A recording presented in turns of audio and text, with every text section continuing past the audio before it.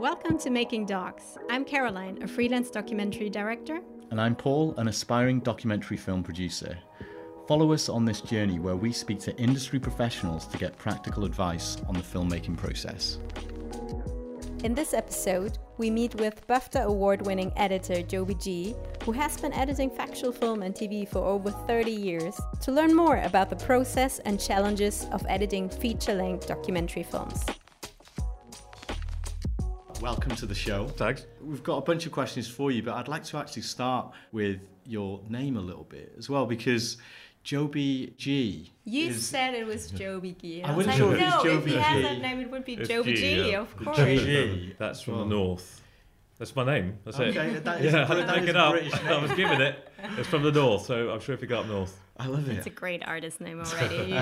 You didn't even have to invent one. How long have you been editing for now, Joby? Well, I started off as a runner in 1984, making tea and all that for a corporate video company just by the post office tower. And then worked my way up into the edit suite. They had some film cutting rooms and an online suite. This is before offline. But they also let me go on shoots and sound recordings and dubs and everything. They were really nice to let me go wherever I fancied. And I ended up kind of gravitating towards the editing stuff because it was there and I could use it, and it was really expensive, but they would just say, oh, use it on the weekend, that's fine, you'll learn it. And I had a really nice boss who wanted to take me under his wing, so I became a trainee assistant editor with him, making £50 a week. And then kind of slightly started to do the easy things and then the slightly less easy things, and then ended up editing the sort of normal things alongside the main editor, whose name was Hamilton Hawksworth. So that's a pretty good name for you. Yeah. But anyway, so 35 years-ish. 35 years. And I think you mentioned to me off before that you've edited, is it 20 feature documentary films? Is that Yeah, right? probably about that, about 20-ish, sort of long, more than an hour films. So is that for cinema or is that for TV? Probably about 5 or 6 cinema, and then probably about 5 or 6 TV ones end up in festivals first, and then probably about 10 TV ones. Amazing experience. Is there any difference, like in terms of approach, if you go for a TV documentary or a feature film? Like, Yeah, money is one of them. So not for me, but for what ends up on screen. Okay. So if it's a cinema film, you're going to have a lot more time in the dub. Typically about a week from when you press, you do your final export. There's about a month's work they do on the sound, doing dialogue and music and pre-mixing and sound effects and all that stuff. So there's about a month's work on the sound usually, unlike 2 days that you get on a TV thing. The grade might be a week. I did 14 days on my last film, The Grade. So that's a big difference. Often the people on it will have had more time to think about things and to get stuff ready before they film it, rather than just like madly running around the place filming things. So there's usually more thought. There's usually a lot more people on them. So when you have a screening, you'll have 20 people sometimes watching it in a cinema. So you've got 20 opinions that you have to take into account. They're not always the same. But you're also allowed much more time to create a first cut. You're allowed. I mean, I haven't even shown anyone this film yet, and we're 16 weeks in. So, so it's quite a big difference. yeah, what are you working on, as you said now? I'm currently making a film about an evangelical Christian group called Hillsong. It's a Storyville. And we're looking at it because we're sitting here in your very, very fine editing Sitting room. well, it was fine, but it's perfectly Soho-ish. So it's your editing suite in the building of Molinar, who are the UK's leading post-production house for documentary feature films. Molinar are the best place to do your feature doc, really. I've done about 6 or 7 here in a row. Yeah, I mean, they're the best, really, I'd say. Other people do it well, but I mean, you should have a tour. I mean, they've got a massive cinema across the road, which is a grading cinema, but you can also have screenings in there. So do you work for them, or are you No, I'm working here? I'm freelance. Yeah. You're freelance, so you rent this place? Yeah, I'm actually working at home tomorrow. So I kind of divide my time between home and the office, because it saves 45-minute commute if I work at home. The director's not in, so it's just easier just to work at home. So I've got an exact copy of the rushes and project at home. So you rent this place because of the suite that they have? Is that it mainly, all the... Yeah, I mean, they're all the same. I mean, it's just an avid's an avid, really. You can rent it now. I rent it for £200 a year, I think it is. When I started, there were £75,000. Yeah. So it's a big It difference. got more accessible. It's a big difference. Well, so you can rent Avid for £200 a year, the program. Oh, the program, yeah. I was going to say the But suite. I just run it off an iMac, my iMac, which is like a regular iMac, it's 3-year-old. It used to be something for really professional or like production companies only, but it got more accessible. I don't know how offline places sort of stay open really with that option. I mean, I've got a sort of 8-year-old telly I play it on at home, and I made plenty of films on that. Yeah. And we're looking at 3 screens. What are they? Can you explain a little bit more? I mean, Avid, the sort of traditional Avid setup is a 3-screen one, which is 2 monitors, which have your program, the Avid program running on it. So on the left-hand side is kind of your bins and your project and some of the audio. You can have it however you want, but some of the audio facilities. And on the right-hand side is your timeline, which is the sequence you're making, and your record, the sequence, video and audio display, and your rushes. And then there's a third monitor, which is a TV, just a regular TV. You can have a fancy one or not, or a projector or whatever you want. To see the finished product. Yeah, just to see it like you would normally see it. So that's quite a small TV, obviously. Big ones are quite good as well. Sometimes I just get really close to it. Yeah. And you choose Avid because it's better. It's the industry standard. It's what I've used since 1991. And I know it inside out. So it's the industry standard, not Premiere or Final Cut. It's Avid is. Yeah, the I think one. Probably Avid will be more than half the share of, And why would you say that is? What are the advantages of using? Well, it's been Avid? around for so long. Right.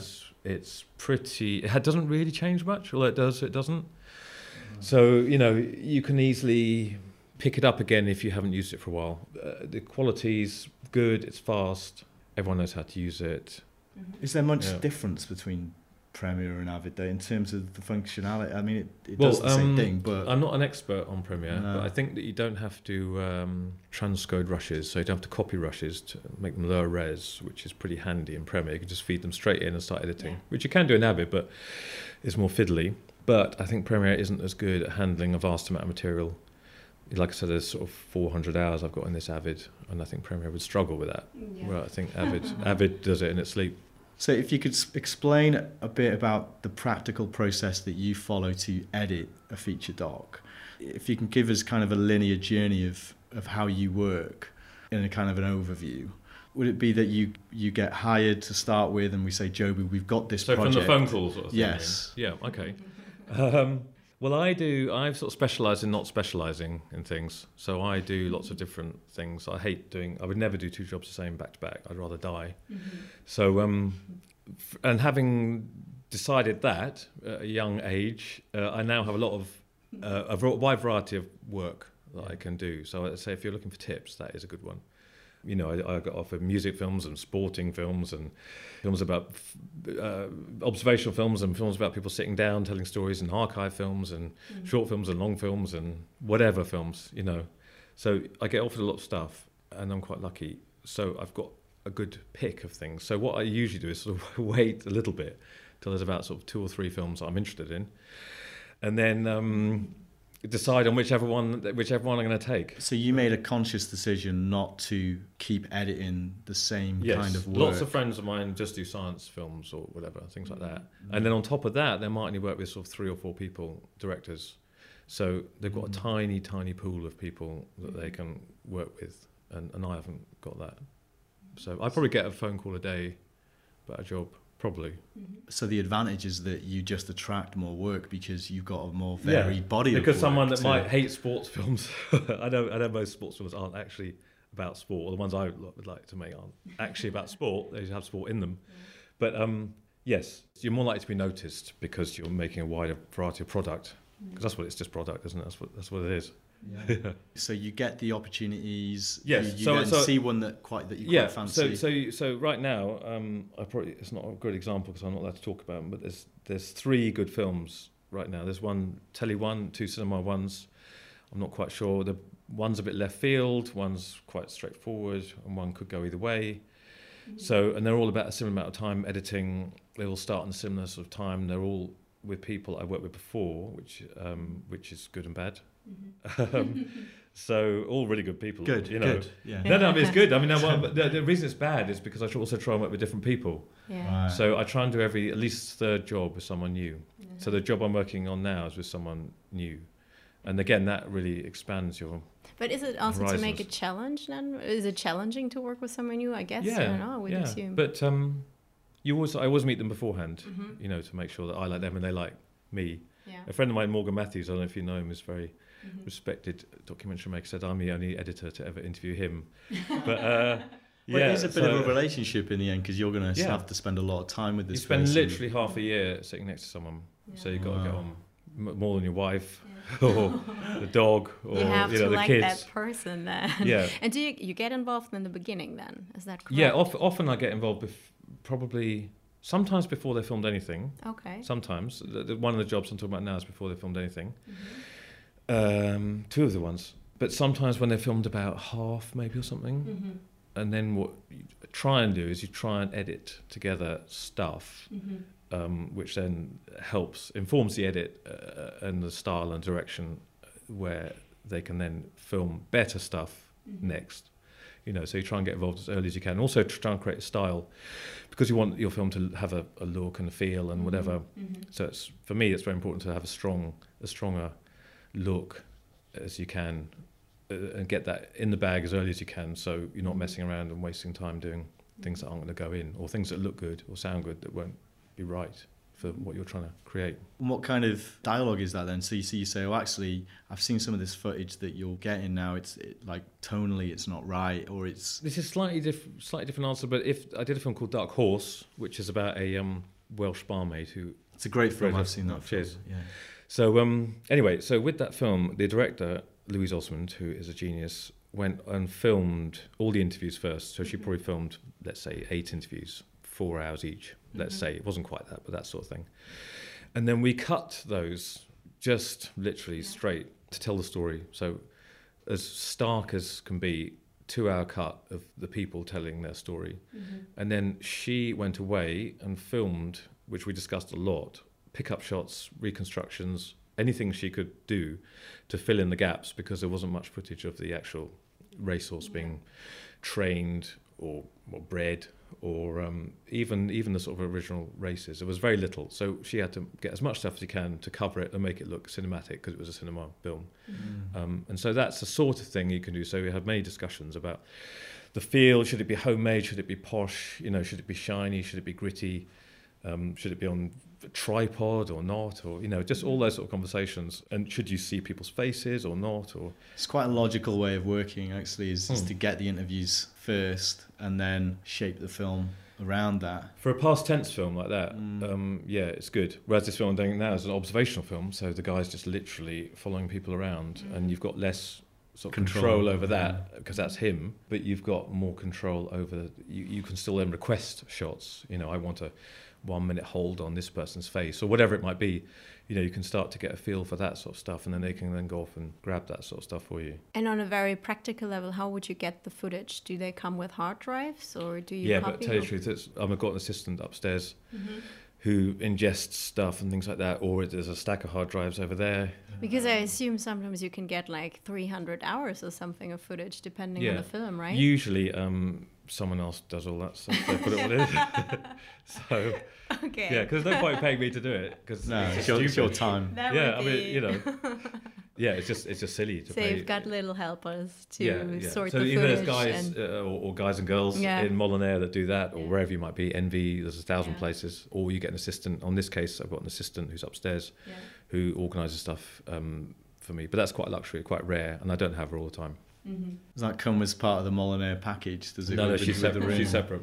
Okay. Yeah. What would you, or what advice would you give to maybe emerging filmmakers who can't hire an editor plus assistant and who still want to organize as much as possible before they hand it out to the editor? What can they do? It's tricky, really, because although I think the best thing to do is to know everything, know where everything is. Okay.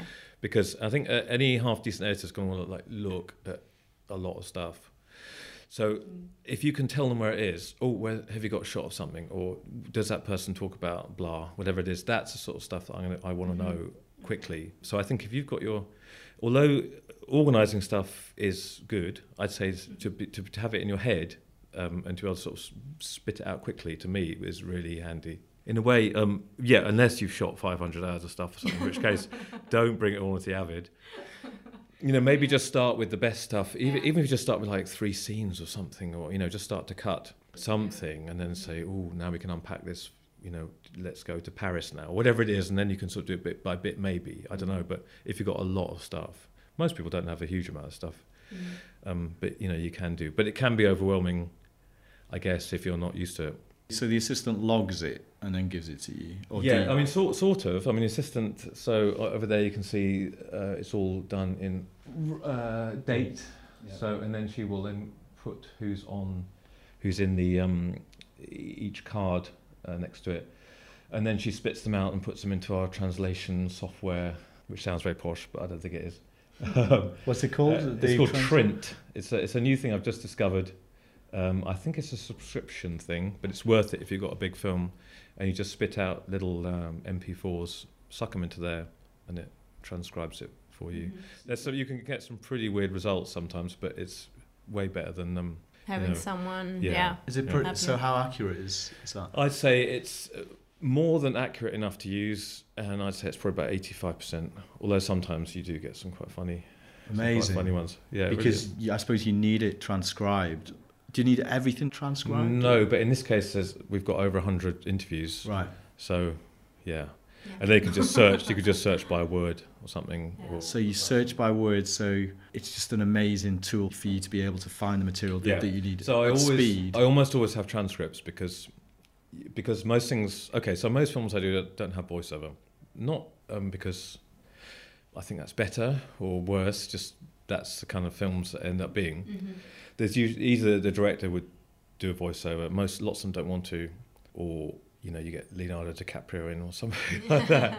I hate that. So we're trying to do it without voiceover. So then you need your contributors to say everything, and so you sometimes really need to make sentences out of bits of spit and sellotape and stuff like that. Yeah. So you've received the material, it's logged, it's been transcribed. What happens next in the process? So on day one of sitting down, sort of you've got to watch it all. Well, kind of. It really depends on what the film is. Sometimes I just watch something and I say, "Oh, I'll have a go at that." Just start. I start editing on day one. Yeah. So another friend of mine, Ben Brown, who's a very good editor, he watches everything. Literally, he's got about 5 notebooks and he writes everything down. You know, everything that happens in the film, and sort of gives it a sort of tick. He's got a sort of tick marker system, and then he kind of builds the film in his head. And then after about 4 or 5 weeks, he then makes the film. But whereas I start editing from day one and I don't write anything down. I mean, it's a miracle I've got a bit of paper there. And I just start editing stuff. So I'll start on day one. So I'll say, show me something good, I'll say, or something like that, you know. So you'll create a sequence and actually start to put the pieces of the puzzle together. And then I might even think about a bit of music and stuff, and then I'll get bored and I'll do something else. And on the timeline, we see a lot of colors. What are they for? For different sequences, or? Well, on the timeline, I mean, they're all different, but in this case, I've got 4 video tracks. The top track is captions. Yeah. So there he is captioned. Yeah. And then the sort of second track is archive. So anyway, the next track is archive. And then after that, the tracks are the video tracks for the rushes of the film. So you can sort of see, so it shows you neatly how much archive I've got. So that green stuff is archive. So it gives you, the archive researcher, it can quickly tell what archive is in the film. Okay. And B, I can tell where archive is easily. And then I've got quite a few audio tracks because I do a lot of sound effects myself. Mm-hmm. So tracks 1 and 2 and 3 and 4 are dialogue, so them speaking. And then these other tracks below it will be sound effects, this one, and then I'll probably have music on tracks sort of 11, 12, 13, 14 or something like that. Mm-hmm. That sort of thing. But you specifically choose to colour code it? No, I just... It just comes in that colour? No, I just sort of... Yeah, I mean, I make it, but I make it differently every job. Every time. Yeah, just like I just make something. Yeah. I mean, I really can see I've got too much orange on there, so I don't like it now. It looks like art. Yeah. So you've been given all this material. You've started to edit it. At what point then do you re-engage with the director and have another look at it, or at what point do they come back in? Well, the director's normally there. So if it's So a film like Dark Horse, again, for instance, is the director was there the whole time pretty well, minus probably like 5 days over half a year, because she is on the ball, big time. So, so in that instance, she was there all the time, and that was great, fine. Other films, I did a film called The Ghost of Peter Sellers recently, and the director was barely there. He lived in LA, so he was probably here for about maybe a month, maybe sort of thing out of 20 odd weeks. That film, weirdly and interestingly, the producer lived in Cyprus, and so the whole film was done by Skype and WeTransfer and whatever. I didn't even meet him until the day the film came out. So that film was literally made by remote control. But completely doable. Just me, the director, and the producer. That literally was it. And how do those conversations normally go? Are they heated debates? Is it quite an easy conversation? It just depends on the characters, I suppose. It really depends. Yeah, there's the odd heated debate, but because I do a lot of personal films, because they're fun, because you can get a bit of juice out of them, But oftentimes the contributor, the person who's making the film, was also the director. The director is also in the film, so you've got that going on, which is obviously unusual. And sometimes the director can see the light, and sometimes they can't. So I've had the odd film I've walked off because the director didn't understand what the film needed to be. And I've had other films where the director just said, "Oh, chuck any old shit in, I don't care." So in the Peter Sellers film, for instance, the director would point at the screen and he'd just go, "Oh, look at the idiot," because he was Hungarian. He'd just point at himself, and he was fine, just looking like an idiot, and that was great. But other films, people are really quite, like, I don't want, my bum looks big, or my hair looks bad, or whatever. Literally that sort of stuff, and it's pretty hard to make a film under those sort of conditions, really. Yeah. Was there ever a time where someone who was interviewed really said, "I don't like this, like I look bad," or whatever? Do you mean I look bad because of what I've said, sort of thing? Yeah, I look like an idiot? Yeah, exactly. Like the editor. Often contributors don't like something that you would not expect they don't like. So I've done lots of films with famous people, and you sort of think, "Oh God, like they're not going to like this, are they?" and you show it to them, and they love it. Apart from some joke they told that their mum would be offended by, or it's a minor thing. Girlfriend or whatever that they don't want seen, or something like that. It's often something like that. I did a film once about a lawyer called Giovanni Di Stefano, who defended some quite bad people, and we asked him at the end if he would have liked to have defended Hitler in the Nuremberg trial, and he said yes, I would have liked to have done that sort of thing, and he was fine with that. His best friend was this guy called Arkan, who was Serbian warlord who chopped people's heads off, and he wanted his best friend. His other best friend was what's called Arnold Palmer, who was one of the Brinksmack guys, I think he was. Anyway, he had a lot of pretty dodgy mates, but he was totally fine with like everything. Just chuck it in. He didn't care. Is it the ethical decision of the director in the end? Because I assume if you do the filming, you get permissions from that you can use anything the person just says in the interview. They don't always sign it, though. I did a film about Kissinger, and he didn't sign it. Until he saw the final? Seen it, So, and he's worked for 12 presidents, so he knows what he's doing. But if he would have, or if people would have signed it, would there be an ethical approach that he said, okay, we really want this person, that person likes the film? So you always, I think you always minus 5% of the films want people to like it that are in it. Yeah. You want them to like the film. You want them to sort of be behind it, and you want them to see it's a kind of true representation of them. I did a film once called Gypsy Blood. We were quite concerned that one of the guys in it might not like the film, and it was about fighting gypsies, so he was quite a tough character, and so we didn't think we'd have a viewing in the edit suite in case he went mad and threw the computer around and stuff. So we had a viewing in the cinema where you couldn't pick the seats up, and we had an SAS bloke come in who pretended to be from the BBC just in case it all went wrong. So you have the odd viewing like that, but it's all that's the fun. You do this day in, day out. On a practical level, what kind of equipment do you use? Do you have a special mouse that you use, like a special keyboard that just keeps your wrist nimble because it's so valuable? No, I've been quite lucky. I mean, I've worn glasses all my life pretty well, so I'm pretty blind. But that was before I was working. Like I said, when I work at home, I've just got an old, well, it's not old, but an Apple Mac. That's fine, just with a TV. So, and just an iMac. Just an iMac. Yeah, just an iMac. And I bought an Avid keyboard, which you have to have really. I mean, you can run it without a keyboard, but it's I didn't know that. So Avid have a special keyboard for the software. There's another one there, and they are really handy because the different coloured buttons. So yellow means kind of edit, and blue means moving, and red means sort of editing as well. So yes, anyway, it's quite handy, the sort of colour coding. So I edit with one hand on the keyboard and one hand on the mouse, but I don't really need to look at the keyboard or the mouse. Well, you look at the screen most of the time because you know it all. It's muscle memory stuff. Yeah, and you don't have any support for your wrist. No. The strongest wrists in the world, I think. No, I don't know why not, but no, I've been fine, and my back's been all right, even though I sit really badly. Yeah, you just got a normal office chair. Yeah. There's nothing special. So about nothing it. special here. Let me think about any sort of any sort of equipment tips. No, I did buy a fancy mouse called a Logitech, which has got a few buttons you can program, which is quite handy. Yeah. But that's just that. I haven't got a mixing desk at home or anything, or I haven't got these speakers at home. I just use the computer speakers, which are the inbuilt ones. So for me, I don't think you need much stuff to kind of like do things. Yeah. Yeah. How do you keep your energy levels up when you're editing from 8 a.m. till 8 p.m? And I see some peanuts in the corner there. Is that your standard diet on an edit? Well, let me describe my day.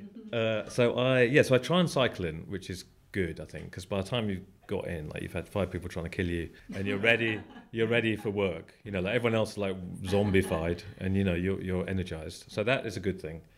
And then I get in at 9 and I work till about 12, and then we go out and get noodles usually or whatever. So 3 hour solid block of editing. Yeah, we still chat and talk bollocks and stuff, and watched a bit of the odd clip of a show called Eastbound and Down. We watched in a bit of American Dad, where we watched a bit of that. So just a little bit. Sometimes you have an idea about something. So some things you watch are meant to sort of help us with the film, and other things you watch just because you need 5 minutes not on the film, Anyway, then I come back, like at 12:30, whatever, and just sort of carry on. There, I leave at 6, and then a bit of sushi for lunch, is that? Yeah, or noodle or whatever. Yeah. The key to keeping the film fresh is just doing different stuff. So as soon as I get bored, I don't even let myself get bored. I just move on before I'm bored. And that's the other thing, which is I'm lucky with, because I don't have that much pressure on me, because usually people know the film will be all right in the end, sort of thing. And there's a fair amount of time to make these ones. God, I would have thought there's more pressure on you because of that. No, I mean, there often isn't.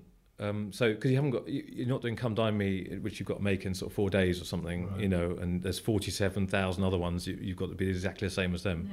Yeah. You're making something, and people understand it's a unique product. It's something that no one else has made before. What's it going to be like? Who knows? No one knows. I don't know. Yeah. Well, that's interesting. So when do you agree the timeline for the film and the edit? So when someone calls you about a job, they say it's 14 weeks or it's 18 weeks or it's 20 weeks. So they dictate that to you. Yeah, and then you say, well, it might be. and then some of them, I'll say if it's less, it'll be less, and if it's more, it'll be more. I'll say we'll aim for that. If it's a TV thing, often they are about that because they're kind of set up. So I did a film recently called The Last Survivors, which was a 90-minute film, which we made with no music, and I thought that could go either way, but we did that exactly quite easily in the time we had allotted to us. So do you find towards the deadline it's crunch time, and then you're editing solidly, and there's no time for sushi and lunch and cycling? I'm not very good at sort of deadlines and things like that. I don't really, I don't know. And the other thing is, like, when you've got a viewing, you're never ready for a viewing. So you just got to show it when people come in. And it's a bit like, well, it's not finished. If you really want to watch it, this is it. Yeah. That's kind of like, that's how it is. So, so we've kept everyone away from this film so far. And like I said, we're 17 weeks in, which is a world record for me. But it's not ready to be watched. And if someone watched it now, then it's a mistake because it's not ready to be watched. It's like coming in for a meal, but not having chips with your fish or whatever. It's just stupid. But luckily, people have appreciated that. We have sent bits and bobs out. I did a film once called Dogging Tales, which was quite a mad film where we had these people wear masks And, I can imagine yeah. what else happens. Yeah. And Channel 4 are very, very scared, very, very scared. But we sent out a sort of 8-minute clip after about the first week, and they just loved it, and that was it. They just left us to it completely after that. So you try and feed people the minimum to keep them quiet and to let you get on with what you've got to do. Yeah. If it's a new director, like the thing I'm doing now, they're often a little bit more tetchy, or they specifically seek out a more experienced editor to work with a new director. I mean, this is the first thing probably over like 10 minutes, I think, that Nick's made before. So, Storyville sought me out to do this. But everyone wants an experienced editor, but sometimes they want a really experienced editor to work with a new director, because these are monsters, these things, they really are. They can be quite hard. Yeah, like this one is. Yeah, so going back to the process then, so you've received the footage, the director's sat next to you, you're working through that with them, you're having these sometimes heated discussions, it depends. And I suppose what happens to that, I mean, is it always just you and the director? Is it the producer? Then they tag team in and out? Completely depends. On TV stuff, I think my experience is it's mostly the director. And sometimes I'll kick them out if I don't want them around. I'll just say, look, just give me 2 days on this. Like tomorrow I'm just going to work at home. I might even do it the next day. So I can just crack on with stuff. Because they want to try things often. And often like you either know that it won't work, or you can't be bothered, or it's hard, or whatever it is. So you just say, oh look, I've got something I want to do, so I'll just sort of do that. And then I'll show it to you. And the great thing is you can send it off to them on Vimeo or whatever, and they can watch it in 5 minutes after you finished it, and then they can say... Is that what you use? So you use Vimeo? Vimeo, we transfer. They're the kind of 2 main ones. Or there's one called My AirBridge, which is quite good for big files. Oh, I've not heard of that one. Yeah, but I try and keep files smaller, because otherwise we just end up polluting the internet with like these massive files of crap. I know on Vimeo that people can leave comments now on the videos if you've got a pro subscription. I just do password protected ones, bang, straight over to the director with a download option, so then they can download and watch it 50 times on the train if they want or whatever. Then you'll have a chat on the phone about it. And then they'll usually send something back saying, yeah, really good, or crap, or try this, or whatever it is, and then you just do that. Because, they've employed me because I do what I do, and they don't want often to be sort of too prescriptive, because, the magic, whatever you want to call it, can get a bit lost. But equally, I want to make a film that they like, because it's often they've shot it, and it's their idea, and they're the director. So, it's their film. So you've got to make sure you're making a film that they like too. So you're working towards that rough cut. What's a standard rough cut for you? Oh, so I try and keep things really tight. Like when I do a rough cut, if I was doing a 90-minute film, I'd be really sad if it was like 100 minutes. I'd be quite, that would be a kind of like ballparky. I hate watching what I call blobs of rushes, just like shit on the timeline. That really pisses me off. So when I'm working, I grade every shot. I put sound effects in. I do it like a drama. So you try and get it as close as you can to the final thing. I try and fine cut it as much as I can, make it look like it's finished, make it sound like it's finished. Because A, that makes viewings nicer, and B, I'm watching it every day. I don't want to watch, sort of grey, boring stuff going up and down the timeline. I want to see something pretty that I can imagine, being on the telly or whatever. Interesting, because I know other editors who kind of just keep chopping it down, so it'll get down to like 6 hours, and then it'll get down to 4, then 2. Yeah, I do that as well. So on this film here, for instance, I made a bin which I cleverly called Stuff, and that's what I did when I sat down for the first 2 weeks, and that is probably like 8 hours of just like blobs of rushes. So what are people worth, what they sound like, what they look like, do I like them or not, are they interesting, do they go anywhere? So literally that's what this is. It's 8 or 10 hours of just stuff. Stuff you're kind of doing, you're just looking through things, but keeping things that you like the feel of or whatever. So that is what I do from day one. I make these things, but I wouldn't call them cuts or anything. That's why I call it stuff. It's just stuff. It's collections. It's just things. And then you see, so if someone does, because you want people to go on a journey in your film, so you've got to see if these people that you like go on enough of a journey, or if the world they inhabit is interesting enough. So that's what I'm looking for in this kind of original pull of things. Is there enough going on to make a film? Is kind of literally the first thing I'm thinking. I would happily leave a project after 3 weeks if I didn't think there was enough to make a film, just saving everyone a lot of heartache. Would you deliver the stuff part as well to the director, No. or no? Oh, no, he Just can give the see it. I final? can say it to him, but I Yeah. mean, You no would one just- really wants to see it. Because what you do then is you then pull out the bits that so you pull out a person or you Yeah. pull out a place or something, and then Yeah. you start to fiddle with that. You never edit. I don't think I actually edited within. No, it's just sync. There's no music, there's no sound effects. It's So just, you'd leave a project if there wasn't enough of, like, can if you I don't think it's going explain to that? work, I'm off. Right, and what are the typical traits of that? Well, material is the easy one. Have you got enough material to make a film? I was on one recently that didn't. What do you mean by Uh, material? Because is it that they don't have enough interviews? Well, or have you is got it- story? Yeah, have you got enough stuff Right. to make a film?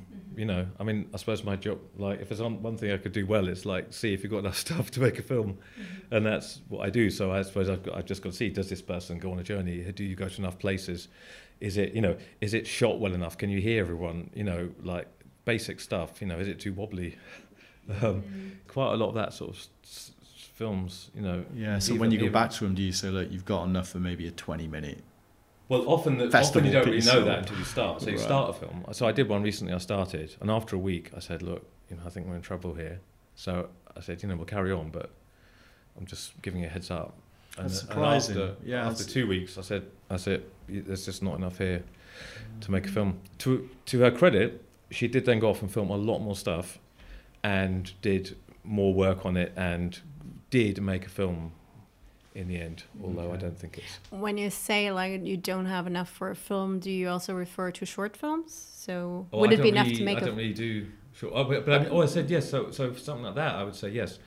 You've got a Make a short 30-minute film here, but Okay. often they've already got the commission to make a okay, feature. 75 or something, and they've often got the money Oh. already up front. Do they to not do just that. go, Joby, can you not just drag this out? Yeah, make it an hour and a half? They can say that as much as they like, but I'm off. Or another film I left, I just did not see eye to eye. The director who was in the film just did not get it. And it got to a point, after quite a long time, 12 weeks or something, where I just couldn't take it anymore, and I left. How does a situation like that play out? Do you sign a contract before you start? No, a I never really get project? contracts. I don't quite No. know how that works. I was paid up, so that was all right. Well, And then, they've used your time, so I mean they should. But at the same time, if there's no contract, it could become a difficult it conversation. was a good company that I worked with before, so I wasn't worried about that. And even then, I'd even lose a bit of money to not do something that was just a disaster nightmare. Yeah. But on that occasion, on the Friday night, I just had a Skype ding-dong with her, and I just said, I'm off, I just can't take it anymore. And about two weeks later, the producer left as well. But again, to her credit, she did finish the film, and I had a coffee with her afterwards, and everything's fine. And she asked me to premiere and all that. My name's on the film and stuff, so it's it's fine. It was just at that time it just was not working, and it was only going to get worse. How does that work in terms of the credits? Then are you then as like assistant editor? Like how does that play out? And I've just shared it with the other person that did it, but that's fine. Like I said, I mean, it's not. I didn't really even know, so it's fine. Cool. So you've created the rough cut, which is a tight cut. Yeah. What happens then? Well, the rough cut is kind of a rough cut forever until you finish it in a way. So on a film like this, we haven't even got a rough cut yet. We've got a lot of stuff done, but we haven't got an end. We've not there isn't an ending. We just haven't got to it, and it's quite complex. So, and like I said, it's embarrassing. After 16 weeks, we haven't actually done the end yet. So, but if you looked at a film like Maradona or something, you're talking about like 2.5 years of editing. So it's not the worst, but so there isn't a rough cut yet. Is what I'm saying. So there's a lot of really good, really well cut. You could call it fine cut stuff, but there isn't a rough cut yet.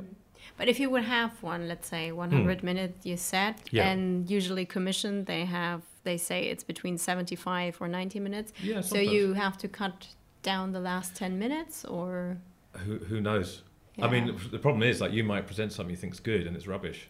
Okay. Or you might present something that sometimes I've done the odd film that was meant to be 60 minutes, and they've said, oh, let's make it into a 75 or longer or something. So you don't always know what the film is and what people want, and sometimes things happen in the film that then make the film more relevant or less relevant. I've done films I finished didn't even go out because something happened. But oftentimes, you'll do a rough cut, you'll have a viewing, and as long as it's above average, you'll be all right. People will be on your side, and they'll be saying, "Oh yeah, I can see, let's see where you're It's going taking with shape. Yeah, That's what all that sort of stuff. Yeah, I want to know more, and they always want to know more, and everyone want to know less. I want to know more about this person or that thing or whatever it is. So they want to know all that stuff, and then you'll end up with another sort of 15 minutes you've got to shoehorn in, which will be really annoying because then you'll be well over. So then you've got to then take out at least 10 minutes again because you really want to be at a sort of presentable length. There's no point in showing a 2-hour rough cut for a 1-hour film, I don't think. And then the process sort of continues down that road until you get something that hopefully the commissioning editor likes, hopefully the director likes, and producer likes, and hopefully I like. But the key to any of these things is to have a rough cut that's like above average, because otherwise you're in trouble. They'll just screw you. They'll screw you straight away, and they'll monster you. Do this, do that, So once everyone's happy with the edit, what's the technical process you take it through to get it ready to sell it? Well, I suppose a lot of things are pre-sold and stuff. So Dark Horse, for instance, had distributor on board and everything before we even started. Sony ended up buying it at Sundance, but that was just this sort of American wing of it, or whatever you call it. I mean, what's the technical things? So you have to do a final grade and. Okay, right. So you've done your cut, you finished the film, everyone's happy, you've had your champagne, and well deserved. Yeah. And then so there's various things. So obviously you've got picture and sound. So the sound is taken straight out of the Avid. All the sound in the Avid is full broadcast quality, just taken off the rushes, so it's all at 44K, whatever. So they just take an export of that sound with handles, so they've got a bit more room. So every cut they take so they don't just take that blob of sound, they take that blob of sound, and they don't just take that blob of sound, they take that. So they take more sound than they need to. I haven't described that very well. And then that all goes off to the audio department, and then they will have between, an hour and 3 months to sort it all out. They'll add sound effects, they'll work with some of the music stems, they'll start to clean up things. It's amazing what you can take out of sound now. It's incredible. You can really make things quite good that you couldn't make good not that long ago. So they'll work on all that. So they'll make sure all the pictures are there, which is much more of an ask than it sounds, because they've got to go and find all the originals for everything. And if you've got big archive film, that can be quite a lot of stuff. And then they've got to make sure the frame rates are right and the aspect ratios are right and all that sort of stuff. It's a big deal. There might be dropout on them, or what resolution are they, all that, and there's a 4K delivery or 2K or HD or whatever it is. When you've got all that, you'll then go into the grade, and the grade will be, minimum a day, I'd say, for a sort of half-hour to an hour film for a TV. But like I said, for a cinema thing, it's probably talking about 3 days for sort of lower-end cinema thing. Someone like Molyneux, someone really good that does them all the time. So you're just sat back at that point and you're like, guys, just take care of this. I might. So I try and I don't necessarily always visit all those places. So what I try and do is go for the review of the grade. Because for me, the grade's like the thing I'm least interested in, because it always looks all right. Whenever I go to a grade, it looks good. So it's like, that looks good. That looks better. So I'm always fine with that. Yeah. But sound is my thing. So I'm always there for a lot of the sound stages, because I really love sound, and I think it's so important that that's my... And you said you do a little bit sound effects yourself. Yeah, so on my little solid state drive here, I've got about 0.5 terabyte of sound effects that sort of travel around with me. And I just put a waterfall in today and a sheepdog, and just whatever. Or it's got weird ones on, or it's got. But sound effects that you recorded yourself or made yourself, or just found? Just acquired over the years. Okay. Yeah. So you go to these different places, and sometimes there's sound effects just sitting on the desktop. Sometimes you'll do a little bit of black market trading with someone, and you'll get some. I've got this amazing cow horn you can have. Stuff like that. So and it's just really handy, because it really can make a difference in a film, especially a cinema film, because you've got a bit more breathing space and it's bigger, and the speakers are bigger and everything's bigger. You want to make it worth people spending their 10 quid to go to cinema, so it's got to sound good. And the more I can do, even if I strip all my stuff off, which I often do, and replace it with other stuff, at least we know that that gap was created and that sound effect, that sort of sound will work, filling that gap. Mm-hmm. So the film I did without music, I had to make music out of sound. I had to create gaps with sound effects. And without them, I couldn't have done it. Mm-hmm. I wouldn't have even offered it up if I didn't have the tools to do it. Yeah.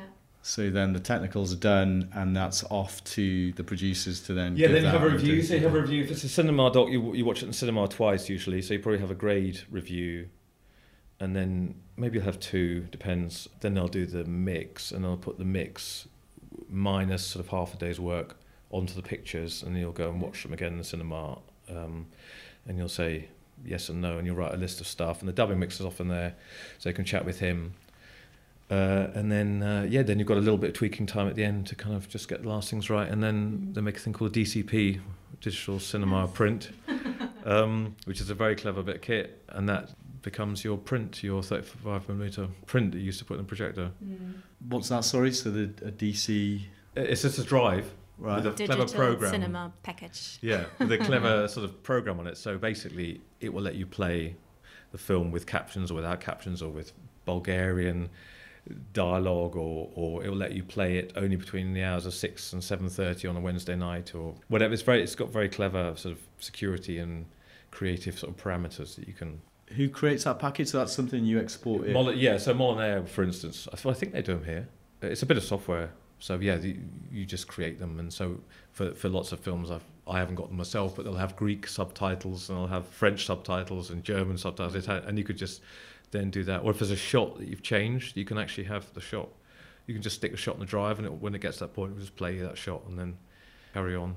And so cinemas would use it, right? All cinemas use them, yeah. And also because there's got great security, they can literally lock it down to just playing within one slot on one day. Mm-hmm. And if you don't play it in that period, then you can't play it, so you can't pirate it. Okay. So stepping away from the practical part and talking about the story and storytelling. So in our storytelling podcast, we heard a lot about opening with impact. Right.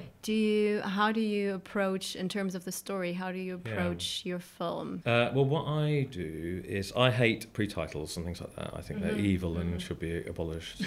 And I never do them in terms of the sort of, the TV thing. Yeah. But everyone wants something that gets you into the film that's engaging and like exactly what you're talking about. So I try and create I find a scene in the film usually which is dramatic and interesting and kind of in some way or other either does encompass the whole film or you can make it encompass the whole film. You can angle it in a way that you can use it. So in this case, in this film, we're starting with a massive sermon in the O2. So you're thinking, wow, this is big, and we've got various people saying various things. Or in Dogging Tales, we started with a car driving off into the forest at night and lots of crazy, weird stuff happening. And so you want to take people into your world, and you want to show people the world that you're going to show. You want to show them the best bit, and you want people to say, "Oh, that looks good." It's quite straightforward, really, I guess. I mean, in the Peter Sellers film I just finished, that ended up being a film about a film about a film. Because we started off with a sort of weird opening title sequence, which was the director directing himself in a documentary about a film, which is quite odd. Even took me a minute to get my head around it. But once we'd done that and we'd had fun with it, it became quite a fun way of showing how we were saying this film's stupid, it's all made up, but it's a documentary and it's all true. So people didn't quite know what to think, but it's not straightforward. You want people to know it's not what they expect because that's boring. Are there any common challenges or mistakes you feel that especially maybe young filmmakers make and you already know, oh no, that person forgot as usual to do this and this it's and that? It's so hard to say because I don't really see that many kind of like new things. I tend to kind of watch top end stuff like on Netflix or whatever, like everyone does. But for me, it's all about creativity. If you can show creativity in any realm, do it without music, do it without sound, or show something that you think will be sad, but it's not sad, it's funny, or something you think is funny, but in fact it's sad. Tragic comedies are always good fun, or tragic films that are funny. Mm-hmm. Don't just go for serious films where everyone dies. That's my that's my only sort of bugbear, really. Is that a lot of people want to make films about mental health that don't have any light. It's all dark. Or whatever it might be. I think you've got to have light and dark. That's what the whole world is about. And without that, I think as a piece of entertainment, it's not going to work. Have you ever worked on a project where you know what the film's about, but then when you get the material, there's something within the material that you don't agree with, you would prefer not to edit because it contains something to do with abuse or whatever? Have you ever been in that situation where you've come across something that you just don't want to edit? I've done things that are unpleasant, like seal clubbing. That's pretty bad. Yeah. Or fur farming. How do you get through editing something like that? Well, it's just like anything. It's like, my wife's a doctor, and she's seen some pretty grim stuff. She works in hospice, and so it's just. You just I get used to it. I'm not a particularly empathetic person, which is weird because I make quite empathetic films. So, but you watch something. So once you've seen the first seal being clubbed, feel free to, YouTube one. It's pretty grim. It's pretty grim, and they kind of like skid them live almost live on the ice and things, and it's it's awful. But then once you've done that for a couple of days. You get used to it. You're numb to it. You can just get used to it, yeah. So, and then you say, "Oh, that's not as good as that shot," or whatever it is, and that's because it's not as good as that shot. But have there been things? So sometimes the other thing you're talking about is like not putting something in, and I suppose what editing is really is like not putting everything in, almost everything in. That's literally it's not putting the good stuff in. It's like not putting all the crap in. But sometimes someone will say something, one of your main characters, like they might be a Nazi, or they might be, who knows what they might be. They might have beaten up their wife. They might have, I don't know, they might, who knows. There's 1,000 things they might do that you find abhorrent. But if you put that in, that fact, then that will cripple your character. So you don't put it in on the whole, unless you want to cripple your character. And most people have got skeletons and all that, and most people on TV are sort of heightened characters. But you would often leave something like that out for your film to carry on being the film you were hoping it was going to be. And it's not saying you're not showing the truth, because you are, because I don't know what the truth is anyway. Someone's done something a while ago, and then someone's filmed something, they give me something, and I don't know what's real or not real. But I'm just sort of putting something together with a director who says this happened and someone else says that happened, and it was 50 years ago. I don't know. But equally, you just be sabotaging your own film. Have you got any advice on things that can really help elevate a film? Like any tips? I know that we talked off camera about the fact that it's quite therapeutic, I think anyway, to clean up audio and interviews, get rid of the ums and ahs, and you can actually save a lot of time doing that. Is there anything else like that you can think of that helps handy elevate? Things that make something, I suppose. One thing you can do is you can put a film. This takes like 5 milliseconds. Put a film in CinemaScope. So you put it in. This is called a 235 crop, and that's the kind of standard crop that you would use on a kind of cinema documentary. So you can see the picture actually looks like that, but when you put it in a crop. That's not a very good example. So you play it back in a different size, it's letterboxed. So that is one way for 5.5 seconds work. You can make something look more filmic. It does straight away. It looks like a cinema. If I go back to the rushes on that, so you can see, in fact, in that case, not only have I graded the shot, but I flopped it, and I've moved it, and I put it in a crop. So I've done 4 things to that shot, totally random things. So it takes a long time. So so I would say. Try a crop. It's not necessarily, right or good. It's just something you can do. Getting rid of all ums and ahs, 100%. Everyone will thank you for it, and you'll be happier when you watch it. Then pacing those words. Don't just let all of just because someone says a sentence doesn't mean the sentence has to either A, be in that order, or B at that speed. If you've got a nice piece of music under it, you might want to slow it down. Take it easy with that sentence, or make them set faster sometimes, you know, sort of bit of each. I tend to pace things quite a lot because it's quite easy to do, and it's sort of fun. It's fun sort of messing with pace, because pace is obviously what you give to a film. Once you've got the story, you then give it pace. And then it starts to become a film. We talked a little about the opening and how it's important to really grab people, but do you have any advice about ending a film? I know that every film is different, but is there certain things that you look for to try and find an ending to a film? Well, I quite like ending slightly tragically, but then giving it a twist. So a little funny bit afterwards. So quite a few films I've done have been, because my favourite films are sort of, like I said, sort of funny and tragic. So the first half will be funny because that's the easiest way to draw people in. People like funny stuff. And then once they're engaged with the characters and the story, you then sucker punch them and you say, but in fact it's all tragic, isn't it? And then that can then carry on for, you know, until the end of the film, but not quite, because you don't really want to leave people like blubbing at the end. I don't. So then I'll try and find something that will pick it up again and kind of give you a bit of sort of buoyancy and a bit more fun at the end. So you kind of remember the fun you had watching it. So you end on a bit of you end on something. Note. It can. Be, it doesn't have to be big. It just has to be not like the stuff before it. It has to be more lighter or you know, more silly or. Why is that? Is that just because you want the audience to go away and I think it's just feel like a bit happier about it? Yeah, a little bit of that, a little bit of like remembering that you like the film. It wasn't all hard work, and just the fact I think people in general want people to sort of succeed or to be all right or whatever. And I quite like the fact that if your last person's kind of all right, you sort of think the other people might be all right in the end. You know, yeah. To summarize a little bit of the storytelling part, so you said the main part that makes up the story are the interviews.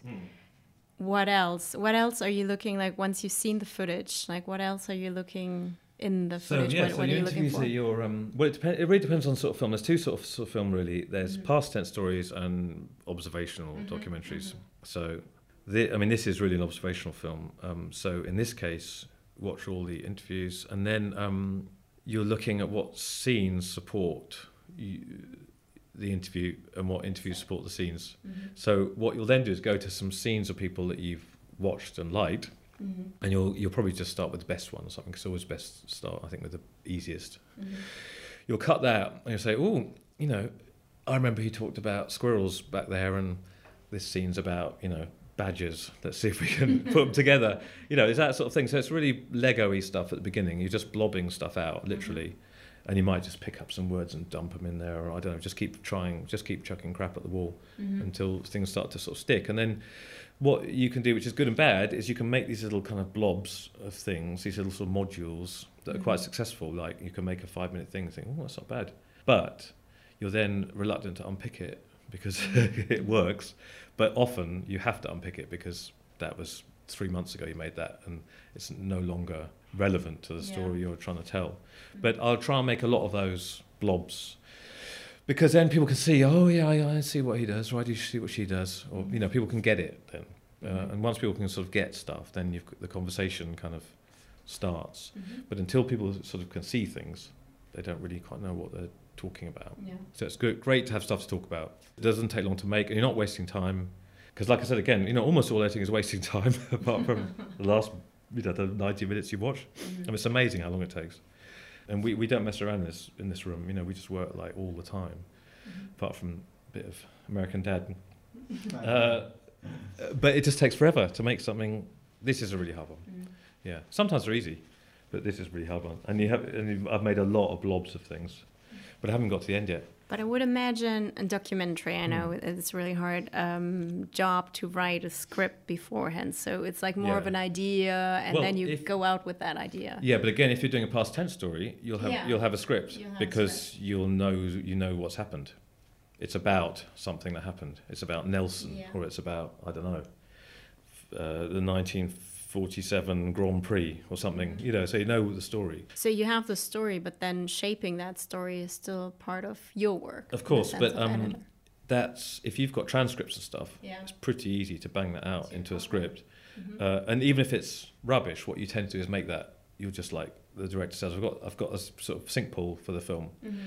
So say, all right, brilliant, you know, let's make it. So you make it, and then you've got something to talk about. So it's always best to have something to talk about. Even if it's rubbish, you can say, well, that's not very good, is it? It doesn't take long to make a sync pull and just watch it through. And because Sorry, what's a sync pull? Oh, a sync pull is just the words, just the words people say. So literally just someone says 5 sentences about the starting line, and then someone says 3 words about when they took off, when the light went green, and then someone else says 10 sentences about the first lap. And you just literally bung those down on the timeline. No pictures, just the person speaking. And you could have that on Dark Horse. We had a 2-hour one, quite a sophisticated one, that was the full story, like in detail, told by the people, well cut. So completely watchable. I noticed that you don't. Oh, you do. You have some post-it notes there. I've seen editors with like a mountain of post-it notes. Do you not? I never even turn that way. Do you use post-it notes and craft the story out?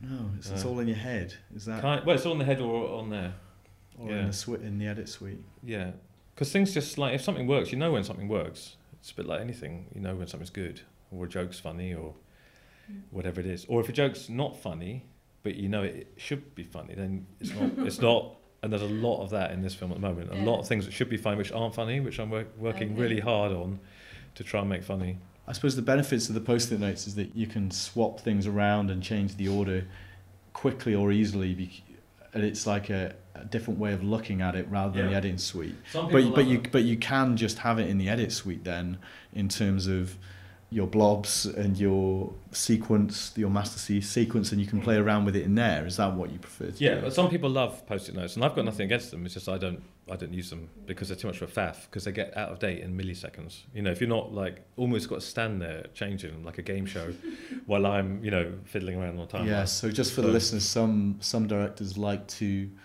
map out the whole story and the film journey with singular post-it notes holding a note for each story beat and each maybe character or situation or whatever. Yeah, and then they like to get up and they like to move those post-it notes around to change the shape of the story and to view it that way and to figure it out that way. But it sounds as though you can do that as well in the editing suite. If you can, but some people are more, well, I don't know if you call it visual or not, I don't know, but they like to see things written down, and I don't write stuff down. My friend Ben writes everything down, so lots of people are just different. It's safer on the computer. I can imagine at times there's a few post-it notes fall off the wall and then you're a bit stuck. Sometimes when you move them, the cleaner comes in and they don't put it back. That has happened quite a few times. Really? Yeah, it just goes. Also. They just go. So I think now they take photos of things before they move them. Editing can be a very mentally exhausting job. How do you unwind after a very long edit? Well, because I cycle, like I said, I just got that to concentrate on going home. People trying to kill you on the way home, and so if you're not 100% on the ball, so exercise is a big. Exercise is a good thing, and also I'm just not that fussed. Like I just see it as a brilliant job. I just love it as a job. It's not like my life. It doesn't sort of define me. I don't think. Maybe it does, but I just love doing it. But I also love not doing it. But when I get home, I often, have a game of ping pong or something, or do something with the kids. I've got 4 kids, although they're older. Or I'll watch, like I said, Curb Your Enthusiasm or whatever it might be, or Star Trek, or, who knows what. Yeah. But or cook, whatever. But I don't really, on the whole, I don't dream about work or don't worry about work, because it's only a TV program, So it's all going to be right at the end. Do you have a cut-off point? So do you feel as though, oh my God, I'm maxed out today, this is my cut-off point? Yeah, sometimes I'll go home at 5 or something, but I don't really ever do much more than that. And I don't really work late because I don't think you get much of a result, especially on a long job, working late. Sure, maybe if you've got a viewing and then think, oh my God, look, if we did this, that'd be brilliant. Sometimes if you make, if you've got a really big viewing next day, you have to make an export of the film. So you have to make so sometimes you have to check that, because it's pretty embarrassing if you've got a glitch in it in front of like the head of the BFI and all that. So, but you try not to max yourself out, basically. Well, I don't really max myself out, no. But I might be unusual in that. I've seen other people do themselves out. I do personally as well, but I probably shouldn't, because it's so much harder to edit the next day after. Yeah, and maybe I used to. Yeah, I used to do 80-hour weeks when I was 18, 19. You know, I used to just live at work, literally, sometimes. I used to sleep in the edit suite sometimes. So Really? yeah. But sleeping bag and... No, just... Just Well, on one the place floor, one just place stretched out had on the a sleeping floor. bag. One place had a sleeping bag because it wasn't worth going home. Even though I only lived half an hour away, it just wasn't worth going home. Yeah. And I had a shower there and stuff. And then when you're 18, 19, you don't care because it's just like fun and like you're having a laugh and you're getting a bit of like £3 an hour overtime. But now, no, forget about it. Now I'm the sort of opposite. But I must have earned that by now. Sort of be able to just like leave and say sod it, I'm off. But like I said, having it at home does mean that if I do have a brainwave, which I never do, I can just switch it on at home and bang, you know, I've done it, which is a really handy thing to have. So I can, you know, maybe once or twice on a film I'll have a brainwave and do a bit of fiddling at home, and that's great to just do it, and then you can just beam it off, and then the director's happy. You're happy. Other than that, just cycle home and watch Curb Your Enthusiasm and you're sorted. Yeah, I mean, there's not much better than that, is it? Glass of white. What are your top tips for editing? Do you For have editing any? or for becoming an editor? Both. Yeah, but if you've got top 3 tips for both, if we start with becoming an editor. Well, Becoming an editor, yeah. becoming, yeah. I suppose it's like everything, isn't it? It's that ability. It's like ability, affability, luck, talent, contacts. Those are the kind of 5 things you sort of need, really. And then I suppose they can sort of drop away a bit as you get better and more people know you. But you definitely need a lot of luck because you need someone to spot you, or you need to be in the right place at the right time to put yourself up for a job, or you get offered the perfect job. Or, you know, obviously all jobs have got luck. You get less lucky as you get better. Like sports people, you know, they don't get holes in one because they're rubbish. Getting on with people, incredibly important. If you don't get on with someone, for me, that's it. You know, different people are different. I'm lucky. I could leave this job today and have a new one on Monday, no problem. But it's really important. Talent, yeah. I mean, I guess I just love editing. I love it, you know. So, and I'm quite good at it, and it's because it's all I've done, literally. All my life. And I love making stuff. I love being entertained. I love entertaining people. So that's it, sort of a love and talent. I don't know if it's the same thing or not. And also, you know, wanting to learn more, wanting to find out about what's going on around. And I do a lot of judging of, I do the Griersons and something called the Biffers and the BAFTAs. And so you end up watching like 60 feature docs a year. So it's a lot. And you know, and a lot of them are pretty good. You know, not all of them, but even the bad ones have got good bits in them, or they've got brilliant graphics, or great use of music, or something else.